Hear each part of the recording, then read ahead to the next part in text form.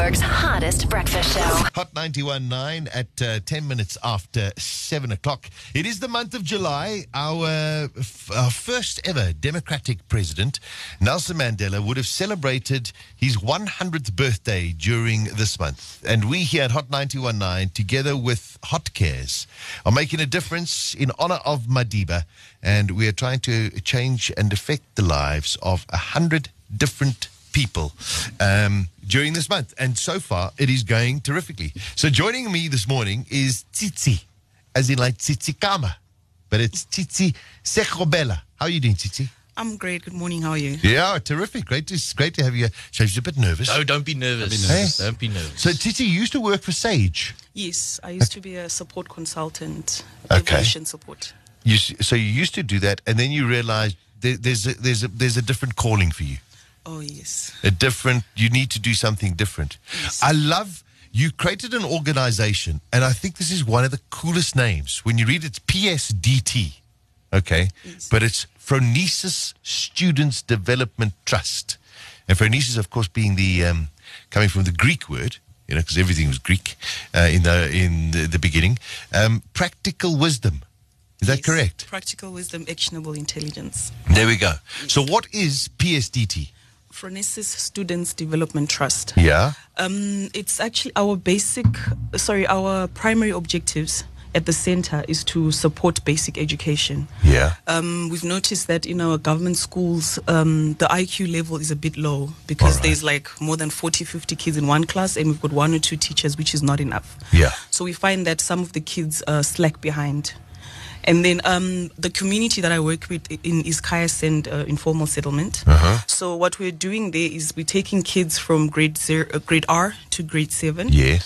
We've got 351 from Witkoppen Primary School, and then we've got some from Lion Park, which is less than 30, and then Cosmos City Primary School, we've got another load of about 30. So all in all, it comes up to about 400 plus minus. All right. So what we're supposed to do with these kids is that we work with the schools, with Yes. the permission from the headmaster, and we work with the teachers, and we also work with the parents, because together we're the stakeholders in this child's life. Of course. Yes, so we analyze, and then we also look for volunteer psychologists who help us to analyze the children's performance, where they are they in line with their studies, and then we group them to say, okay, these ones we're going to do maths, English, or science remedial lessons. Okay. The other ones we're going to do reading development. Okay, but now hold on. So for example, there's 350 kids that come from Witkoppen. These are kids that maybe are falling a little bit behind. No, these are all the kids that So stay in the community. the whole of that community, now they come to you for extra lessons, Yes. basically, in a way. Yes. Okay, Yes. just to keep the levels up all the time. Yes. And then we also use their reports, Yes. their report cards when they start, and then after the program, maybe every term, to see how they're doing. Are they improving? What more can we do? And we speak to the teachers as well. Then they give us guidelines as well. And then we also do homework assistance as well. Yes. Because some of the kids stay in teenage-headed homes, some of the kids stay with the grandparents, the whole community doesn't have a formal electricity. So by the time they get home and they play and they're unattended, they will not be able to do their homework. So we make sure we check their bags and we make sure that they've done their part for the day. Okay, so now as PSDT, what is it that you are needing? I mean, what is it that you need at the moment? I know that you've got to try and look after these kids and try and educate them, but what else is there that could help? Okay, it's actually a lot, but one step at a time. Of course. And then we've also, through research, found out that when a child doesn't eat well, they don't do so well in school, and Correct. also sometimes causes mental slowness or retardation. So we try to make one meal for them a day. All right. Yes, so we were getting basic food support from a food bank, but now they've shut down. Oh, yeah. So that's like maybe the basic carbohydrates and cooking stuff, and then vegetables. So we don't get that anymore. So we're also now looking for food donations. So part of that, we said, okay, let's have a vegetable garden to make our own vegetables.